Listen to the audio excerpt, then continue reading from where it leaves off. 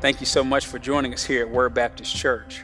I'm Jamar Andrews. I'm the lead pastor, and I get the great privilege of shepherding here. I'm excited that you're joining us today for this sermon. You're about to receive text-driven preaching. My prayer is that God speaks to you through this time as you listen to this message. So enjoy, and God bless.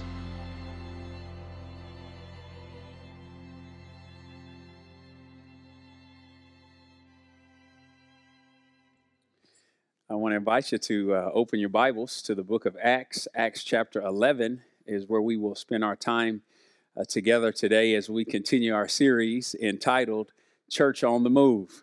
We have been working our way steadily through the book of Acts with a detour or so, but we have now come to chapter 11 and probably what is one of my favorite sections of Scripture in all the Bible. And so I hope you came ready today. We're going to have a good time. And as we continue to see God's power at work in the church. We started on this journey because ultimately I believe that being able to know our history, where we have come from, is helpful for us to orient us in the present and to give us encouragement for the days ahead, the future things that we will face. And throughout this book, as we've worked through the book of Acts, we've seen God do some significant and tremendous things. We saw the birth of the church in the very beginning.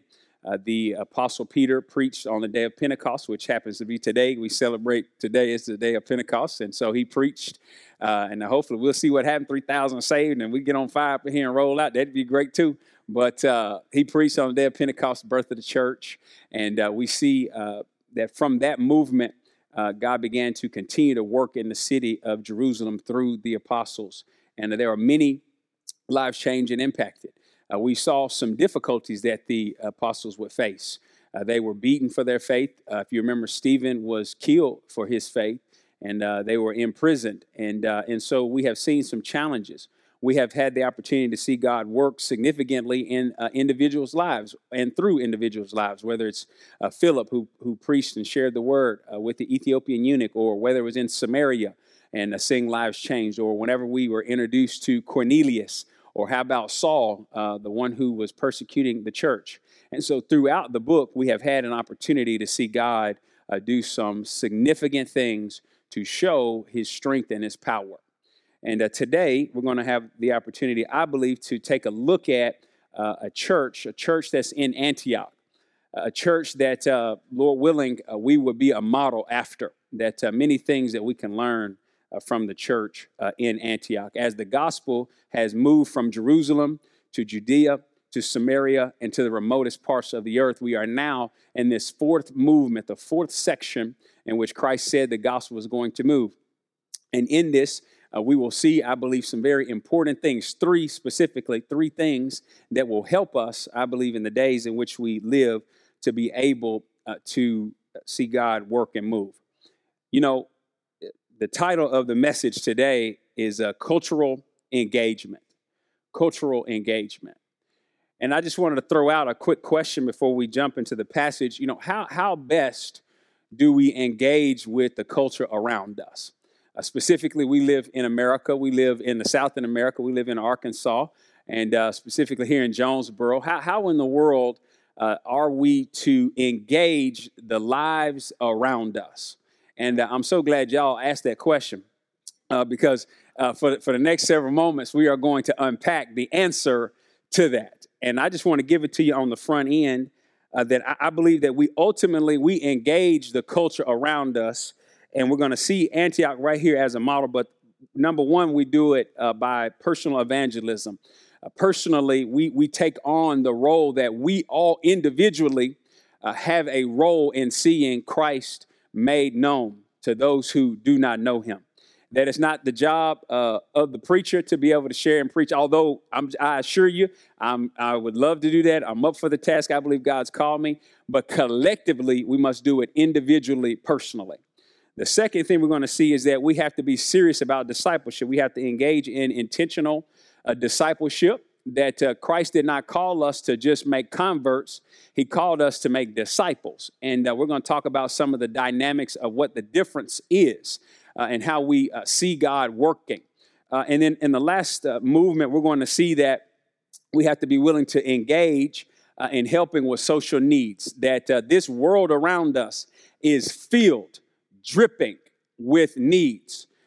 And we have to be willing to get into those spaces and places to be able to affect lives. And many times I find that God will allow a difficulty in a place, in a city, in a life to give us an opportunity to be able to fill in the space with his word, with who he is, and see lives impacted and transformed. And so that is the trajectory of where we will be headed. Before we get there, though, can I just give you a little bit of information about Antioch? Antioch, Syria, is just to get us oriented, was a wealthy place.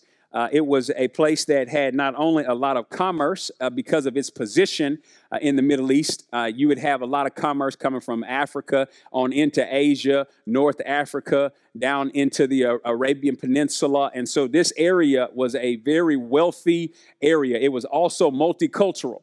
Because of the connection to Europe as well. You had people from all different backgrounds in this city, so it was a very multicultural area, very wealthy area. It also had a military base there. It was the third largest city in the empire. It had 500,000 people. Can you imagine that? Think about that back in the day, 500,000 people. A country would come to the city if we moved from Jonesboro to Antioch. And so, it's a bustling city. It was a very religious city for all respects. And when I say religious, I mean superstitious idolatry. It was filled in that city. When you have so many people coming from so many different backgrounds, they were bringing in their different deities and different ways of thinking about life and philosophies. And so it was an area that was full of different religious expression. And so I believe before us, we have the answer for how we are to engage in an area that is multicultural, has a dynamic in terms of commerce, religious expression, military presence. And I just like to say that I think this is a fantastic place to plant a church. You see, underneath all of that was a very sinister or difficult place to live in many times because of the immorality and the sin that will be found there. But can I tell you, I feel like God is going to take Antioch and it's going to be the post that God establishes to reach out to hit the remotest parts of the earth. And so I hope you've had an opportunity to find Acts chapter 11. I'm going to read our first movement, which is going to be verses 19 through 21. We're going to get all the way down through 30 today, Lord willing. And so let's just look at this first movement together. Acts 11:19 says this, "So then those who were scattered because of the persecution that occurred in connection with Stephen made their way to Phoenicia and Cyprus and Antioch, speaking the word to no one except the Jews alone. But there were some of them, men of Cyprus and Cyrene, who came to Antioch and began speaking to the Greeks also, preaching the Lord Jesus. And the hand of the Lord was with them, and a large number who believed turned to the Lord." I don't know about you, but that right there is a great way to start a text. That if you remember, way back in Acts chapter 8, verse 4, we were brought into the realization that because of Stephen's death, he was stoned to death, that the believers that were in Jerusalem, it pushed them out and they began to move out. It shook them up. And we see that what's happening here is that believers were continually expanding where they were setting up residence after they ran into that difficulty, that hostility in Jerusalem. And the core of what I want us to see in this first movement is the foundation that was set, the mindset of the people, and that it's important for us to do what God blesses. You see, when I think about this expression of what was happening, the persecution, it pushed the people out. Sometimes God has to allow difficult circumstances in our lives to get us to move to a place where he desires to use us. And I can't tell you that it's always exciting. I can't tell you that we always enjoy it, but there is a grace in which God works in our lives that many times he will allow persecution or difficulty to be able to get us to a place where he is desiring to use us. Can I illustrate it this way? Anybody get breakfast this morning? Anybody get breakfast this morning? Let me see. Everybody like, no, that's why we, need to get that Connection Cafe rolling again. We're excited you got that going. Okay. Not too many breakfast lovers in the room. But when I think about breakfast, I think specifically about a beverage for breakfast, and that's orange juice. And if you've ever been to a restaurant sometimes, or you're going to pick it up and they have the little bottles of orange juice, sometimes when you pick that bottle up and you turn it over, you can see kind of a film or residue on the bottom. And so what do you have to do to get that film residue? Some of you are like, I'm not drinking that juice if it's got a residue. I'm through with that. But it'll have the film. Remember, we shake it up, right? We shake it up. And we shake it up so that way it will now be dispersed throughout that entire container. So that way you can get, whether or not you like pulp or you don't like it, you can get it at a steady clip. It'll be balanced. And what I find is that God sometimes will shake our lives when things settle. He'll shake our lives and to allow it to move throughout. So thus now it'll be consistent and he can work and move in our life. And this is what was happening to the believers as they were moving throughout the world, sharing the good news. You see, when they get to these areas, and I'll just tell you, Cyprus, an island, we got Antioch, I'll tell you Syria, and then you saw Cyrene, that's North Africa. And so as they come into Antioch, the Bible tells us some important information about them. It says in verse 19 that they were speaking the word. That's important. Did you see the content of their communication? The content of their communication in the midst of their struggle was that they were speaking the word. There's a lot of things we can talk about, but can I tell you there's none more profitable than speaking the word. We have to be willing to speak the word even in the midst of our trouble, even in the midst of our difficulty, even in the midst of our hardship. We must speak the word. Now, the text tells us they were only doing this to the Jews alone. They were not sharing this with the Gentiles. Now, before we get too hard on them, can I just offer up maybe a reason why they were just dealing with the Jews alone? Well, because I believe that many of these were Jewish individuals. And so whenever they came into this area, they were connecting with family. They were connecting with friends. They were connecting with associates, people that they had already knew. And so because in this day, the separation between Jew and Gentile was so strong that initially that first movement was they were sharing with the Jews. Now, we're going to see that it can't stay there, but ultimately that's where we see this begin to happen. But did you see in verse 20, there were some brothers, unnamed. We talked about the unnamed people of the Bible, how God used them, that they had something else in mind, that God wanted to use them to do something else. And did you notice it says there were some men, unnamed, Cyprus and Cyrene, who they came to Antioch. And notice this, they began speaking to the Greeks also, preaching who? The Lord Jesus. Everybody catch that? Just so y'all know, this is fascinating. This is the movement where we see this gospel is starting to move out and it's starting to catch the remotest parts, the people here. This is revolutionary. And we're going to see that this is going to be the prototype movement from this moment until I'm standing today proclaiming the gospel. And we see that they were willing to preach the word. Can I tell you, they were willing to kind of push back against some of the cultural norms and push back against some of the things of the day. And they were willing to take the truth of who Jesus was and be able to give it and to be able to share it with people who normally would not have been able to be connected with. What I love about these unnamed individuals, and we're going to talk about this for a minute, in a minute, but is that they were willing to push the envelope when it came to sharing the word. How many of you know that in the days in which we live, the message of the gospel does not change. The content of the gospel will never change. Life, death, burial, and resurrection of Jesus Christ. And I like to add in at a return because he's going to come get us. And he's going to be ruling and reigning from here. That's never going to change. But now how we get that message to people, how we get that message to the world around us, it might shift and have some subtlety to it. I'm just trying to set us up because we're getting ready to have some engagement in our community. And I know some of y'all are going to be surprised at kind of some of the tactics and methods that we use. You're going to roll up and we're going to be having an outreach event and you're going to hear rap music playing. You're going to be like, what is going on? As a matter of fact, can we just play a little bit? Can we just kind of set the tone here for a minute? Yeah, can I do that? Oh, yes.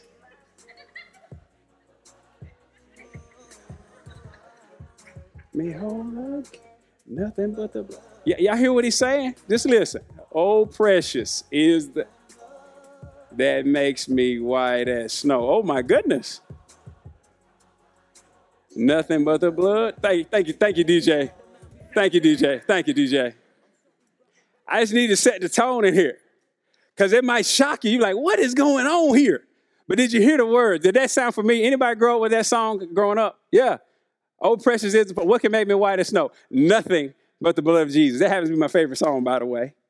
But I just want you to know that there are ways in which we can reach, ways in which we can connect, that sometimes it might push it just a little bit. Listen, we are not going to change the content of the gospel. But what I love about these unnamed individuals, they were willing to step outside and to connect with the world where they could understand. Notice it says they connect him to the Lord Jesus. That's what it's going to be about whenever we get out of these walls. I'm just telling you, that's who we're about. We're going to be about sharing his message. Everybody awake, we ready now. Y'all said, man, to play the music, we ready to roll. You see, we have to be willing to be able to reach out.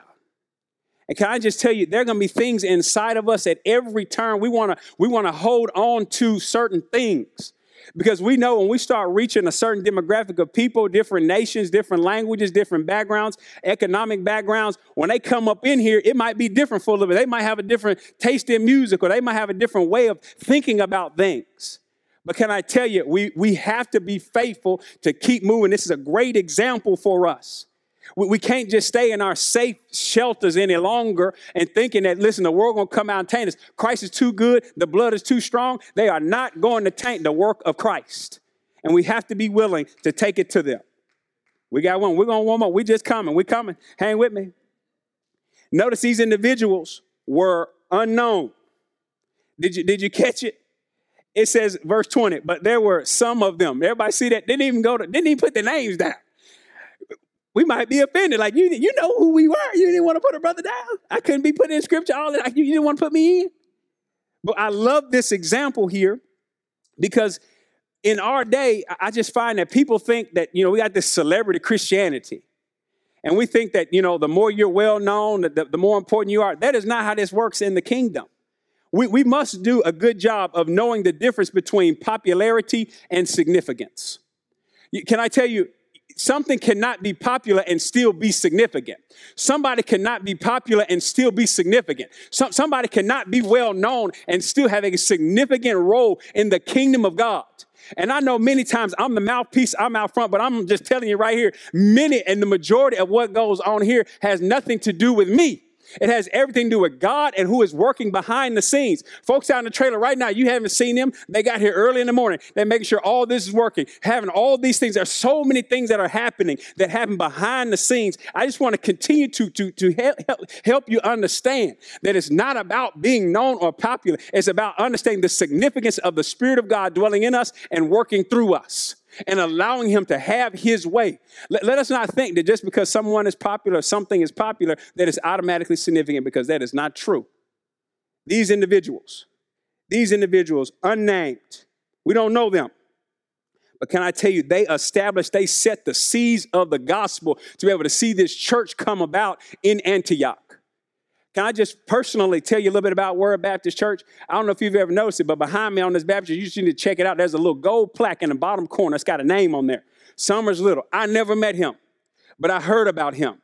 That before that building was over there in 1994, before I was ever even saved, barely even alive, Summers Little, a man, he was coming into this community and he was sharing the gospel, going door to door, sowing the seeds of the gospel in Walker Court, which the work there ultimately led a Sunday school class from Central to come and go to that apartment complex over there and begin to meet in that area. They began to meet as a Sunday school class. Then that became a church that was called In His Steps. Many of us have no idea about that, but that's why if you ever wonder, why does that building look like a church? Well, because that's what it was. That's where they met.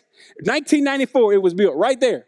They began to do work in this community. So what I'm telling you is that the work that we do now has been seeded for many, many years in prayer, in outreach. We are on the shoulders of some spiritual giants. So recognize we are not alone. We are getting a chance to reap the harvest, but I'm hoping also we are planting seeds behind us so that our babies and our babies' babies, and however long Jesus Christ leaves us here, they will continue to be able to see the harvest as well. That's how this church, the foundation We see the foundation was the gospel. We see the mindset. But understand also, they were doing what God was blessing. Did you see it in verse 21? It says this, and the hand of the Lord was with them. I don't know if there is a more important phrase in all of Scripture. Because can I tell you, if we are not careful, we can get out here and start doing things on our own. But the goal is not for us to do things and ask God to bless what we do. The goal is to do what God blesses. Can I tell you, his hand is going to be, if we do what he blesses, I promise you, his hand will be with us. His hand will guide us and we will see him work and move. Can I give you a supplemental real quick? Y'all don't seem too disagreeable. Y'all waiting for another song to drop. I might have to do that again. Philippians 2:13 says this. Philippians 2:13. For it is who? God. Y'all weren't ready. Let's just back up. For it is God who is at work in you. Everybody see that?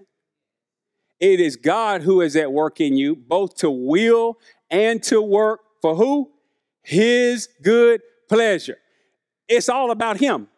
Always has been, always will be. And ultimately what he is desiring to do is he's desiring to take flawed, sinful human beings who come into a relationship with him, whose record has been wiped clean, and he wants to put us in a work release program. He done got us out, and he wants to put us in a program where now our lives can be used for him to see lives change. He is working in us, and he is working through us, and it is for his good pleasure.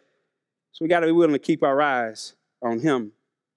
Not only do we see that they were engaged in personal evangelism, they were sharing the word. The word tells us that they were sharing the Lord Jesus. But guess what? Discipleship was important to them as well, because Christ didn't call us to make converts. He called us to make disciples. I want us to look at this movement, verses 22 through 26. You ready? It says this. The news about them reached the ears of the church in Jerusalem, and they sent Barnabas off to Antioch. Then when he arrived and witnessed the grace of God, he rejoiced and began to encourage them all with resolute heart to remain true to the Lord. For he was a good man and full of the Holy Spirit and of faith, and considerable numbers were brought to the Lord. And he left for Tarsus to look for Saul. And when he had found him, he brought him to Antioch. And for an entire year, they met with the church and taught considerable numbers. And the disciples were first called Christians in Antioch. The second thing I want us to see is that we have to be serious about discipleship. That's one of the things you're going to catch as we look at this movement. The way in which the church was encouraged and the way in which they were growing. If you're taking notes, let me just give it to you. We're going to see, number one, the importance of being exposed to mature believers. Number two, we're going to see the character of those who would be disciplers. What should we be looking for in a discipler? What should we be looking for in ourselves as we seek to help people mature and to grow? All right? So let's just look at it. In verse 22, it says the news about them reached the ears of the church. I love that right there. It says the ears of the church, not the ears of the individual, but the whole body, the ears. They said, did you hear what's going on in Antioch? Did you hear about what's happening? And did you notice what the church in Jerusalem does? They sent our good old friend Barnabas. Y'all know our boy Barney. Old Joseph, you might know him government name, Joseph. Hey, old Joe, all right? They sent him to go check out what was going on. And whenever he goes, I just want you to catch the dynamics here. Then we're just going to unpack this thing and preach for a minute. He goes, he witnesses, he's excited about it, and then he gives them encouragement to remain true to the Lord. Now, just to unpack this a bit, it's important that we have exposure to mature believers. We want to make sure we have what I like to call the seasoned saints in the church. Now, I know sometimes the seasoned saints and the new saints can struggle with each other a little bit, because maybe the seasoned saints like the music a little quieter and the new saints like it a little louder, or the seasoned saints like certain songs where they can open up the book and sing hymns, turn to number 52, and the new saints want it loud and clanging, and these new songs they don't nobody know the words to. And sometimes that can be this strain, this struggle. But what I love here, though, is that this is telling us the importance of us all being together as a family. Now, can I just keep it real with you for a minute? babies in Christ can be difficult to deal with. Whoa, it can be difficult to deal with. Just like, babies when you have them. I think about my children in particular. They were cute and we loved them, but man, I'm going to just tell you, they can make a mess like nobody's business. When you're trying to feed them, I remember the days when the high chair would be at the table and we're trying to feed, and by the time we get finished, we look around, I'm like, did you get any food in you? Did anything get in there? And then whenever you try to help them, especially my son, my daughter, not so much, but when I try to feed them something, that little buster had them 2 teeth, they come in the top, then the bottom ones, he would try to get you. Ooh, if you didn't get out of there, he'd get you right on that cute, right there. Hurt like, woo, terrible. And so what I'm saying to you is there's a lot that I find similar between babies and new believers. Listen, they are messy and they will bite you if you don't get your finger out of there. They will bite you if you're not careful. But the goal is that we will be exposed to one another, that we will be together. And so we see right here in the text, it says Barnabas, he came down and he spent time with these new believers. Let me just give us some practical things from the way in which he related to them. Number one, did you notice it says about him that he witnessed the grace of God? Everybody notice that? He went beyond just the surface level of hearing to actually going in and having a relationship, a connection with them. You see, I believe what we have to begin to do in the church is understand that we can have a relationship from a distance. But I believe what God is calling us to do is to come close to one another and be able to have a close relationship where we can witness and see what is happening, the grace of God that's happening in each other's lives. You see, the how in all of this is the Lord's hand was with them, but it's also the grace of God. And so we want to get close. We don't want to just stay at a distance away from each other and lob messages back and forth and just here.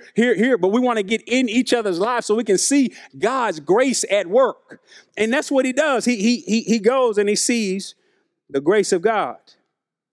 But then did you notice the second thing that happened? I love this piece. It says this, he rejoiced. He rejoiced. Everybody catch that? He was excited about what was going on. Sometimes, and I don't mean to be rude or harsh here, but I just believe that the body of Christ, the church in particular, we need to rejoice more. We need to be a little bit more excited about what God is doing. Sometimes in some churches, laughter and excitement break out about what God's doing. I'm like, what is going on here? Be afraid. But can I tell you, to be able to hear and to know that somebody's life has been changed and transformed, their eternity with Christ has been sealed and set. I don't know about any other good news. Y'all know any other good news? We should rejoice in that. And we see that that's what he does. And I'm just saying to you, we got to find a way to be happy about what the Lord is doing.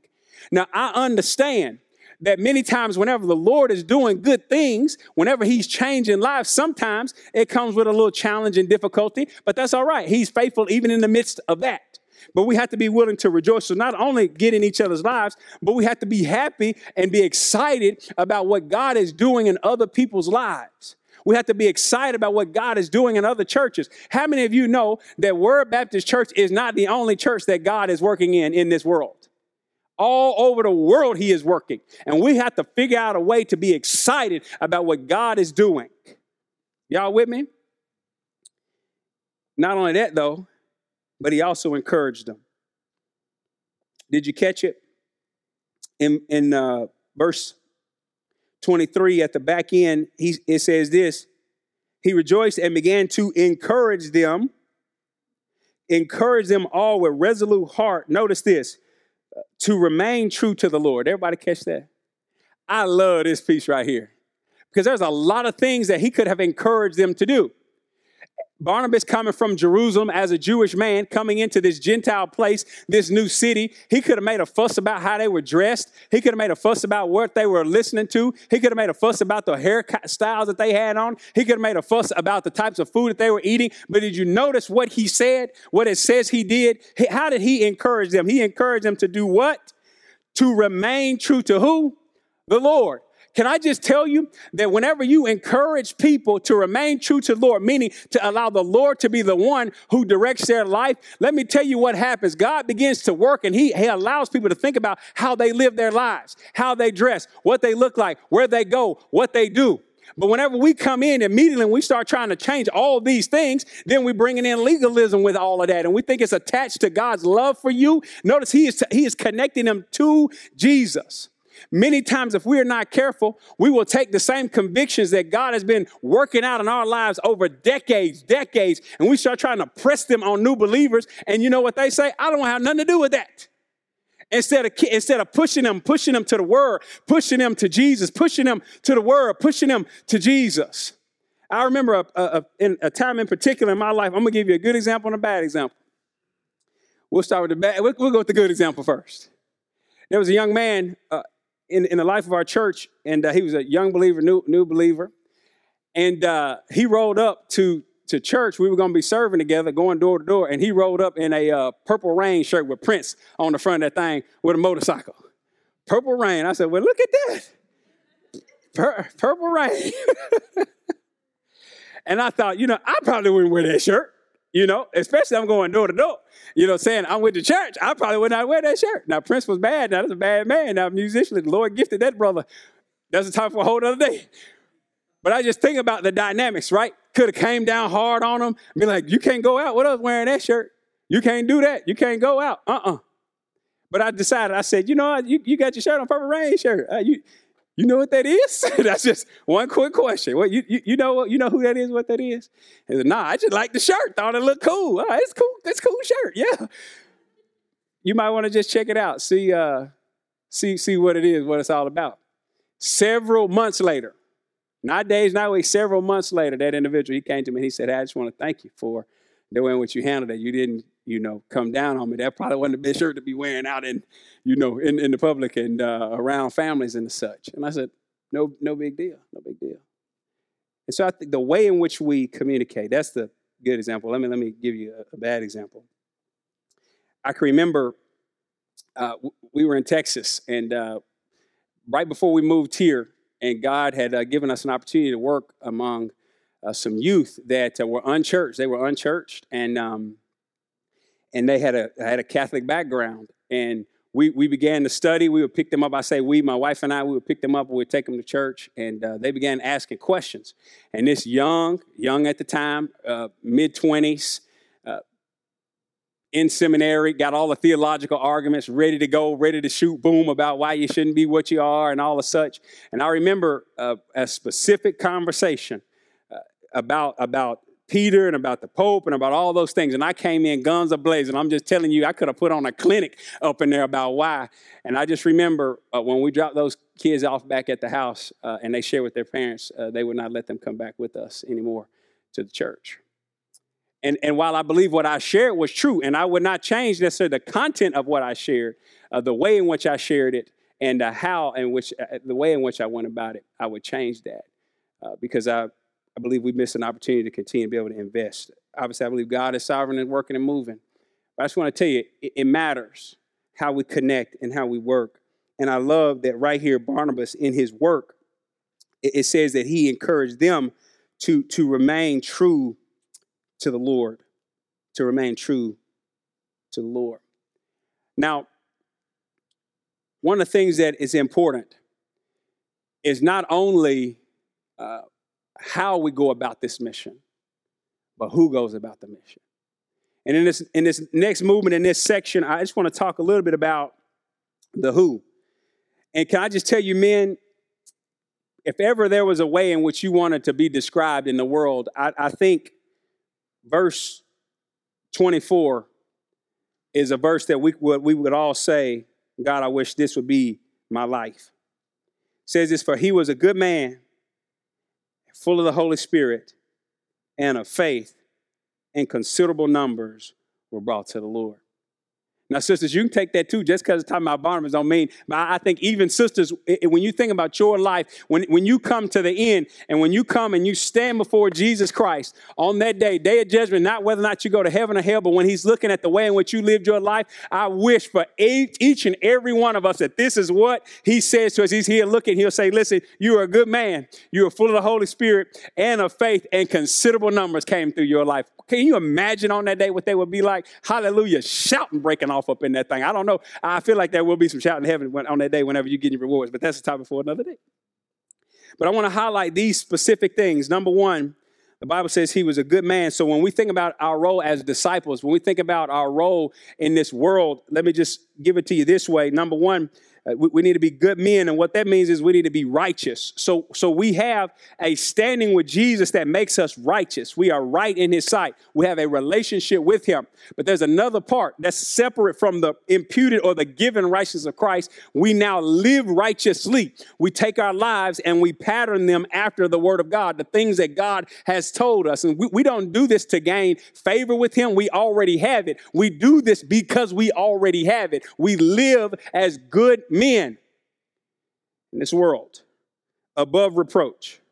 I like to say it like this idea of above reproach. That means in a mudslinging contest, if you get hit with the mud, because let me just tell you, people going to always be saying stuff about you, whether it's true or not. You get hit with the mud, it just slides right on off you. That's the picture here. And when we see this, it says he was a good man.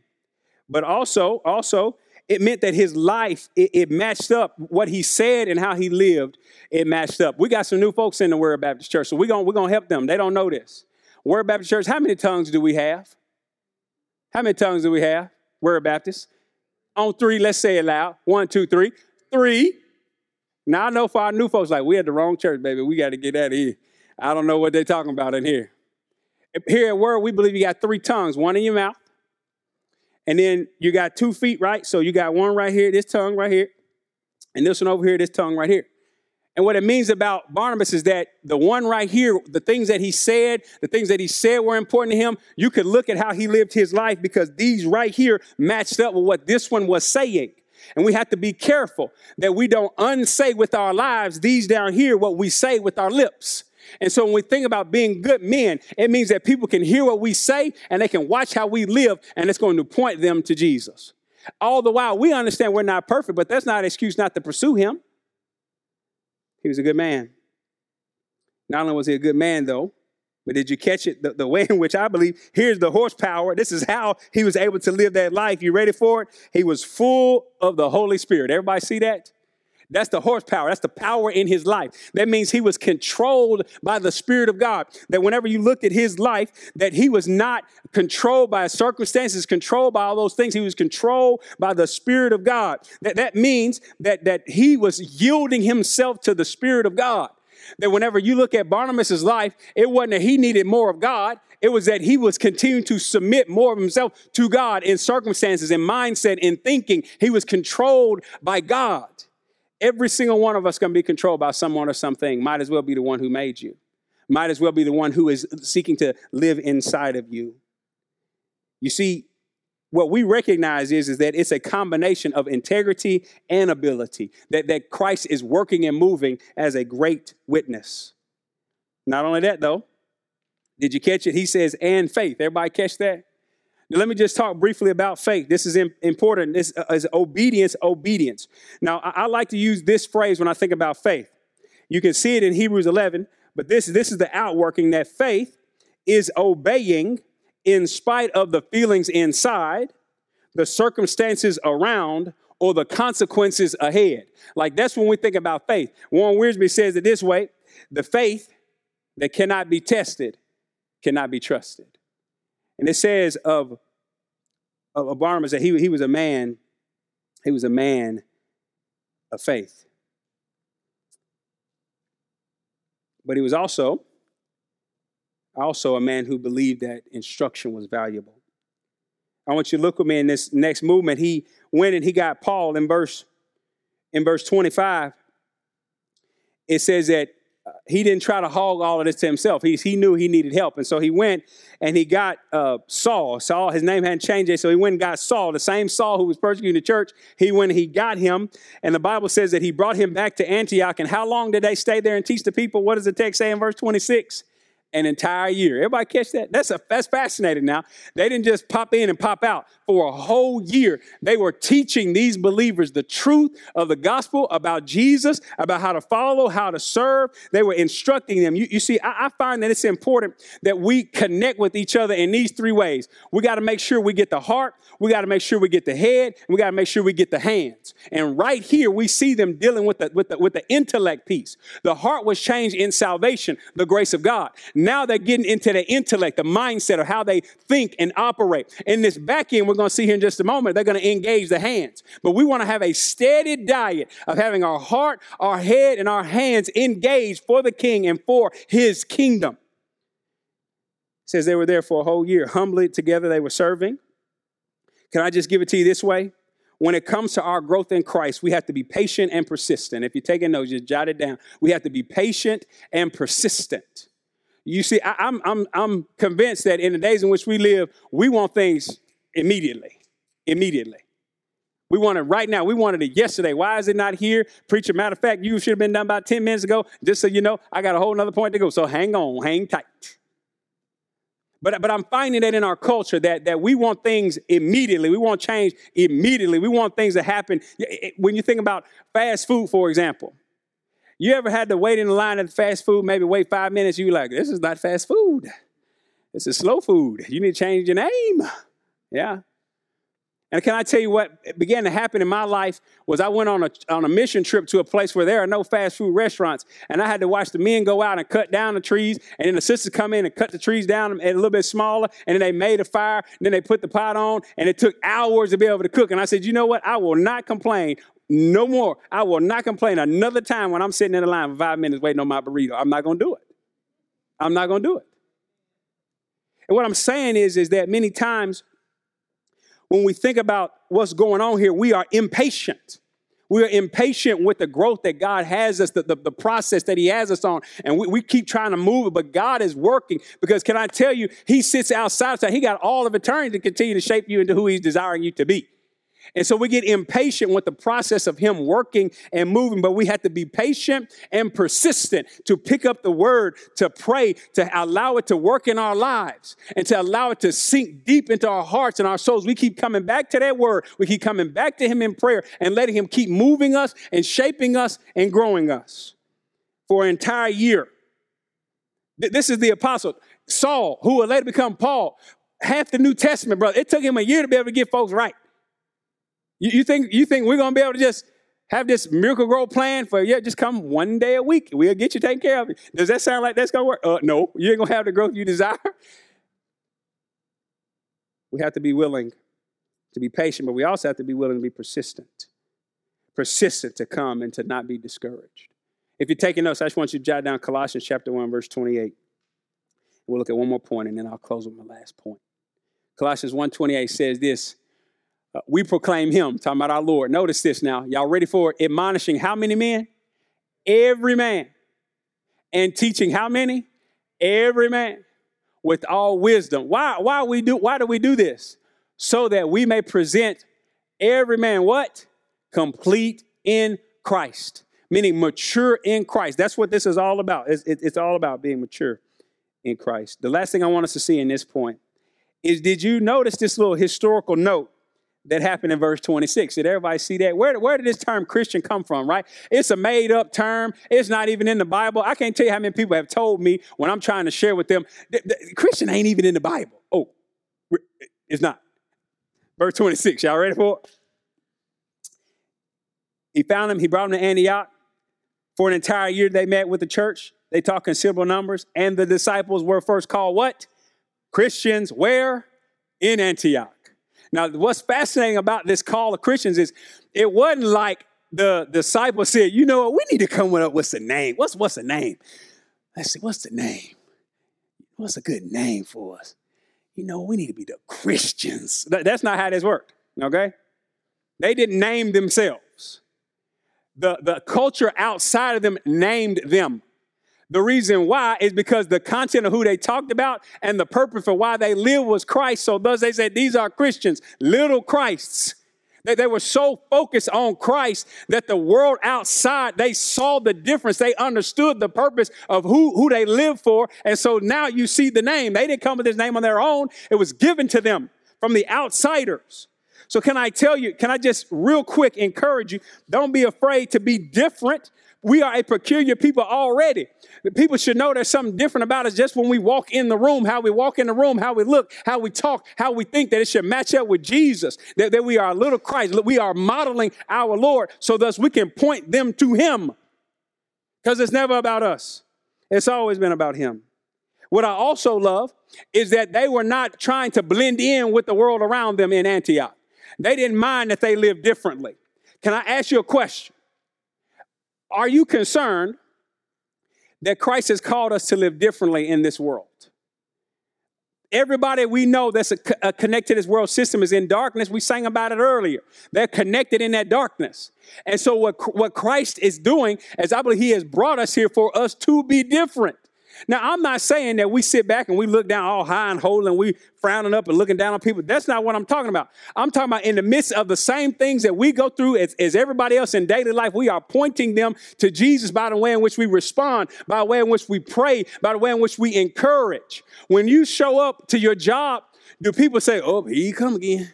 Or whenever they see your name show up on the phone whenever you call, do they say, oh, I don't know, we're going to send that thing to voicemail. Yeah, send that, thank you. How are we received? How do people think about us? Do they see us as little Christ modeling him? Because they're going to have an assessment and an opinion. We might as well go ahead and live for the Lord anyways. Y'all mighty quiet here. Let me go and finish up. Third, engage in meeting social needs. Verses 27 and 30. Verses 27 through 30 says this.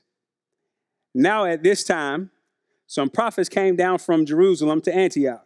One of them named Agabus, boy, his mom and daddy. Agabus stood up and began to indicate by the Spirit that there would certainly be a great famine all over the world. And this took place in the reign of Claudius. And in the proportion that any of the disciples had means, each of them determined to send a contribution for the relief of the brethren living in Judea. And this they did, sending it in charge of Barnabas and Saul to the elders. Everybody catch that? So the last thing I want us to see is that we have to be willing to engage in social needs, to be able to allow the word an opportunity to pierce and to be able to permeate down into the struggles of individuals. The text specifically tells us there was a prophet. Now, you can have, in the office of prophet, you can have one who foretells, that means tells of something that has not happened, that's going to happen, or you can have somebody who forthtells, meaning they tell what has already happened. What I'm doing right now, I'm forthtelling. I'm telling what has already happened. But you see two sides in the office of prophet. Now, in here, Brother Agabus, my guy, he tells them, listen, there's going to be a great famine. Now, what I love about this piece here is that when you think about prophecy, when you know the future, the result of knowing the future is not so you can write a book and become famous. The result of knowing what is going to happen in the future is to determine live in the present. When you know what is getting ready to happen in a year, 10 years, when you pick up this Bible, still many prophecies yet to be fulfilled. It's not for us to just pontificate and ask, what do you think? When you think Jesus is going to come, you pre-meal, post, triplet, what are you? That's not what it's about. When we know that a certain thing is going to happen in the future, it's to give us the information so we can begin to shuffle and assess in the present to be able to get ready for when that time comes. And that is exactly what they did. He was told that there was going to be a famine. So you know what they didn't say? I wonder what day it's going to come. I wonder if it's going to be pre or post. It's going to be halfway when it's going to come. No. What did they do? They started collecting money, okay, right then and there because they believed what was going to happen. I'm just telling you, in our Bible right here, there are so many things that God says is going to happen. Just pick up the last book if you want to know what's all going to happen, okay? There are many things that are going to happen. It's not for us to be arguing and going on about. It's for us to prepare right now, to get together right now and to reach families, to reach lives, see people change, transform, encourage, help, to be able to see them sustained by the work of God. And understanding that they could not stop the famine from coming, but they could prepare for it. And as we think about that, I believe God is calling us, as we know what's happening, what will happen in the future, to prepare for it. Let me just say this. The Bible is very clear about what we need to do. Let me just give you Titus 3:14. Titus 3:14 says this. He writes all the stuff, great theology in Titus, but then he gets down to almost the last verse. And this is what he says. Y'all ready for it? Our people, talking about the church, our people must also learn to engage in what? Good deeds. To meet what? Pressing needs. Why? So that they will not be unfruitful. Like all around us, there are pressing needs. Can I give you a couple? Y'all don't seem too disagreeable, and then I'm closing for real. When I think about this idea of pressing needs, we're going to hear more about them in our meeting today as a church. But when I think about pressing needs, you know, our world around us, whenever a need happens or whenever a fear happens, they tend to hoard up. Y'all remember when the toilet paper was hard to find? Y'all remember them days? Yeah, that's the world around us. Just here a little bit ago, when everybody thought the gas was going to run out, what was the typical move? Oh, we better get all of it, right? That the world around us, that's how they react. But I don't believe that's how God is calling us to react. Whenever there's a change or difficulty, I believe he is calling us to pull together, to connect together, to be able to distribute out what is needed. It's a different mindset. You better hang on. But we got to be willing to prepare to help others. And all around us, there are needs every day, all around us. And we have to be mindful. They started with the church. Notice they help with the brethren. We have to be able to help and love and encourage and strengthen each other in here, because by our love for each other, the world out there will know that we belong to Jesus. But we got to have enough love in the tank to be able to see it go beyond just us in here, to be able to see lives transformed. I don't know about y'all, but our city is changing. Had babies finding dead bodies on Race Street, young men getting shot in the streets. I don't know about y'all, but our city is changing, and I don't know if we see it or not. I don't know if we're asleep at the wheel or not, but I'm looking in this room, and I'm looking at all these people that love God, that have all these abilities that he has given them by being saved. He has all these abilities he's given you by your training, and I believe he wants us to take that and to influence it down into the culture to see lives saved and transformed. The question is will we be willing? I'm thinking about the fact that these things have been brought to my attention. Let me just highlight just a couple. Number one, all these babies over the years not being able to go to school, and the education loss and the lapse that's going to happen right there. Who you think going to be able to catch up with all that? You think on their own they're going to be able to get that done? No. And I can't think of a better place than churches. Churches dotted all over this city in many of these neighborhoods. Why not just open up a spot for tutoring, be able to help these families and these babies to be able to connect? We're going to have an opportunity. I encourage you to come hear about it. What about not just the tutoring? I jot down a few other things. All the time, whenever it's sports season, soccer and t-ball and the such, the city will send out an email and say, we need help with coaches, right? We need help. Now, I know you might think, I want a root canal more than I want to go run around with 4-year-olds out there. I understand. Trust me.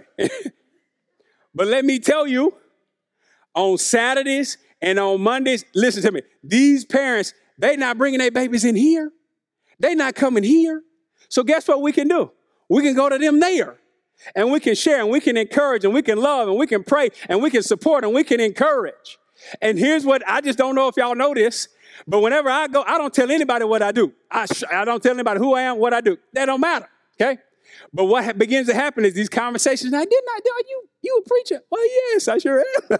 So glad you asked. Let's have a conversation.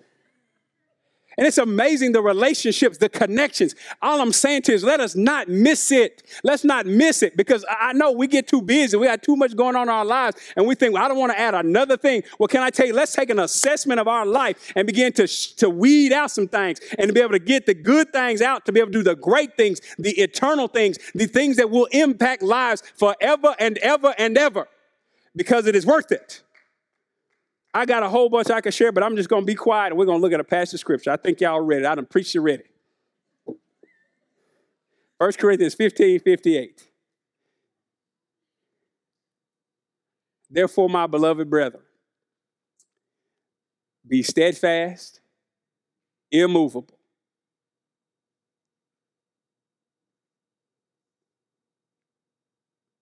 always abounding in the work of the Lord. Why should we do that? Knowing that your toil is not in vain in the Lord. Lord Jesus, we love you.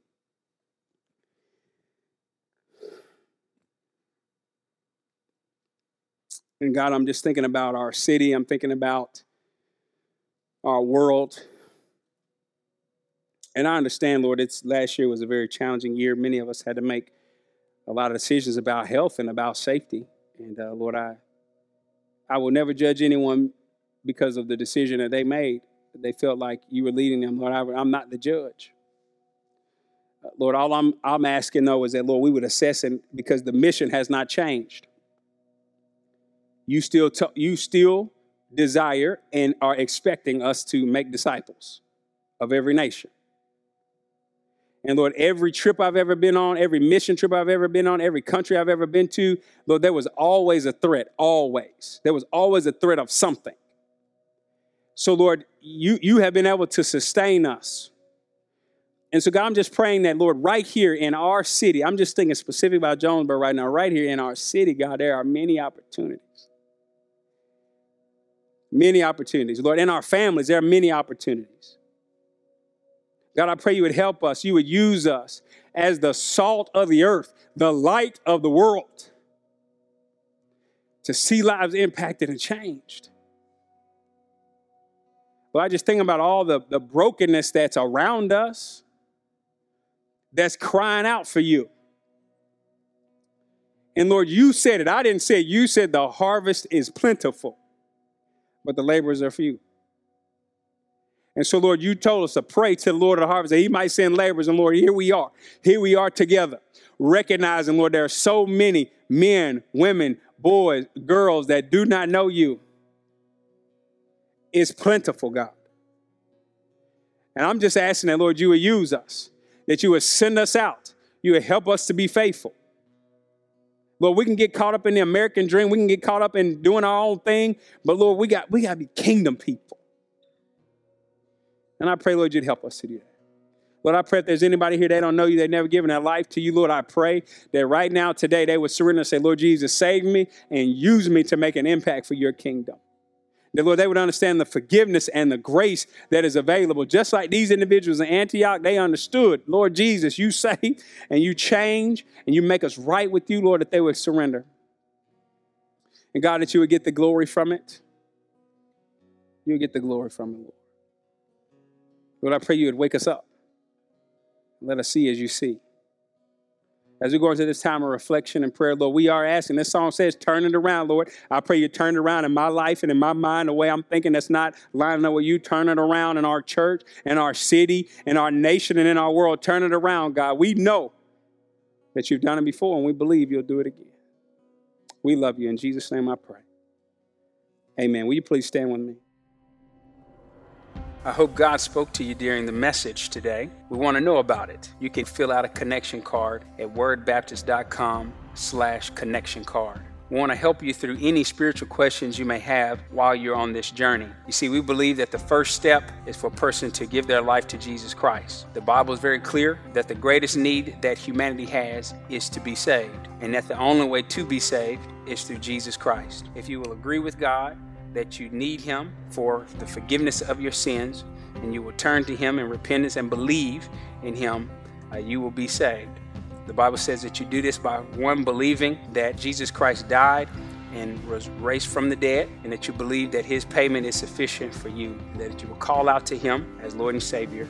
He will save you. If you're listening to this service and do not have a church home, we would love for you to come and be our guest during a time of worship. We have multiple services. We would love to meet you personally and have you here for worship. You can check us out at wordbaptist.com for service times. If you've missed any sermons, they're all archived there online, so you can go back and watch them. You can connect with us on social media at Word Baptist. If you would like to invest in the ministry and continuing the spread of the gospel, you can give online at wordbaptist.com/give. I'm so grateful that you've joined us today, and I hope you've learned something that you can apply to your life, and we hope to see you again next time, right here at Word Baptist Church.